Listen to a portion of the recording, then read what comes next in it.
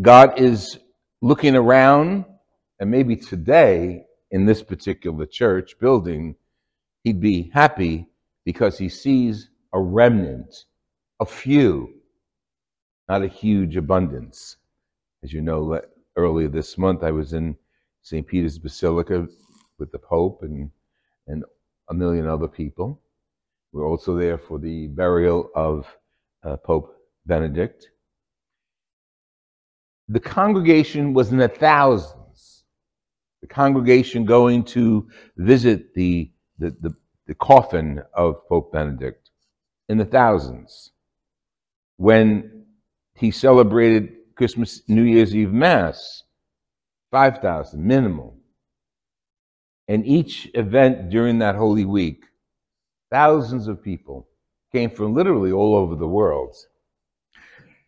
That's a contradiction to today's scripture. I believe a remnant in your midst, a people humble and lowly, a remnant of Israel. What is he saying? Well, let's emphasize what he's saying by reiterating Paul's words to the people of Corinth. You were called, not because you're wise by human standards. You were called not because you're noble by birth. God chose the foolish. Now listen, he's talking about us. God chose the foolish and the weak to shame the strong. He chose the lowly and despised of the world who count for nothing, to reduce to nothing those who are something. Now, if we really hear that, if we heard that on the news this afternoon or tonight, we'd probably say, what the blank is that person talking about? What is she saying? That we're not good enough for God. As a matter of fact, we're too good for God at times. The lowly, he respects a great deal. Background, Zephaniah. People were, as you know, the Babylonian captivity was the hardship of ancient Israel. And when people started coming back, they got used to being with the Babylonians. Some of them. They said, you know what? Go back to Israel. We got to build the temple. We got to do all the worship. We got to go to church. Well, temple. I'm going to stay here. And many of them intermarried with the Babylonians. And it's a lot easier to go to this temple today and that temple tomorrow and have a little god in your house and have a little god down the street. It's a lot easier. You want to bring a pork chop and offer it to God? That's it. Go back to Jerusalem. We got rules. We got guidelines. We got to feed the hungry. We got to make room for the thirsty and the naked. I'll stay up in Babylon. So those, Zephaniah is saying, those who choose to go back to Babylon, and for us, not Babylon, but Israel, for us, it's like coming to God. For those of us who choose to come to God, to Mass, to Holy Catholic Mass, we're like a remnant. We saw that through the pandemic, how the churches diminished in numbers, and everybody watched the Mass on TV. Cute, but not quite the same thing. For those of us who come back and want to hold on to God, he's saying, you, us, we're the remnant. You know what a remnant is? I mean, my grandmother used to sew, my mother used to sew, and if she was, as a matter of fact, one of my dear friends made this vestment. The material is from Thailand. I want international material for all my vestments. Well, if we took a piece of this, okay, as a sample, and gave it to someone and said, okay, match this sample, this piece would be a remnant, not the whole garment, this one little piece. Just match this and give me the right colors that would match it. A remnant. God is saying, the remnant of my people are coming home. Few. There's a phrase in Italian too, pochi ma buoni, few but good. A remnant is coming home. And that remnant speaks no lies, does no evil. nor shall there be found in their mouths any deceit, and they will pasture my flocks with none to disturb them. So the thousands and thousands and millions of people who are Catholic are not part of the remnant. If they do not act, we do not act according to the scriptures. And Jesus reinforces that. We'll hear him in a few minutes. How he reinforces the humble of the earth.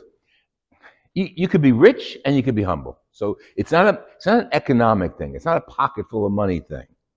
It's an attitude. We can be rich financially because you did your good job and you got a good job, blah, blah, blah, blah. But you can also be humble and remember those who are the rest of the remnant, maybe who have less. And don't be foolish with your wealth. Paul makes it very clear.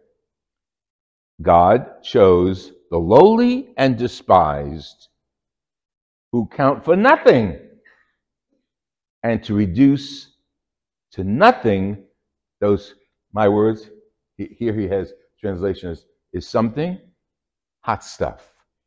He decided to reduce to nothing those who think themselves as hot stuff. Now, this goes right across the board throughout the world. I'm reading a book now on the voice of the martyrs. It's about specifically women in persecuted countries throughout the world who are Christian and who are persecuted because of their Christianity. Men and women, but the book is about women. So Southeast Asia, Indonesia, Nigeria, if you're Christian, you don't count for much. So the tides are turned there. But God is still talking about those people because they're the minority that's in control, or majority is in control, are the Muslims. So there the Muslims are acting like the strong ones, and the Christians really are the remnant. But God is not talking about Muslims against Christians. He's talking about people, all of us. How we need to respect one another and really regard one another almost as better than me.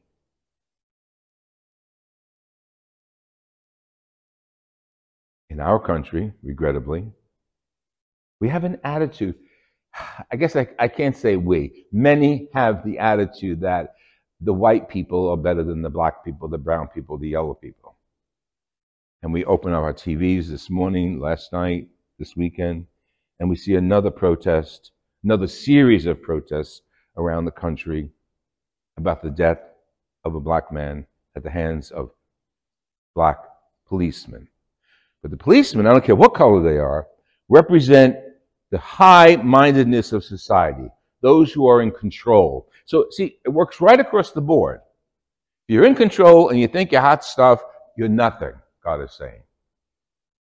If you are humble enough and recognize yourself as God's person, God's people, you are acting like the remnant of God, and He wants us to act proudly as remnant, proudly to give respect to all people, to regard others as better than ourselves at times. So it happens across the board. In our country, we see it in color, but it's not in color throughout the world. It's usually in religious choice. But it still hurts the body of Christ. It still hurts us as a community of believers. Now, Jesus really turns our faith upside down when He gathers His apostles and says, come up, guys and girls, sit down. And He gathers, it's a distance from the Sea of Galilee. I was there on the hill of the Mount of the Beatitudes. And He sat down. Now, Matthew says He sat down on a mountain. It's not a mountain, I was there. Okay? It's a hill.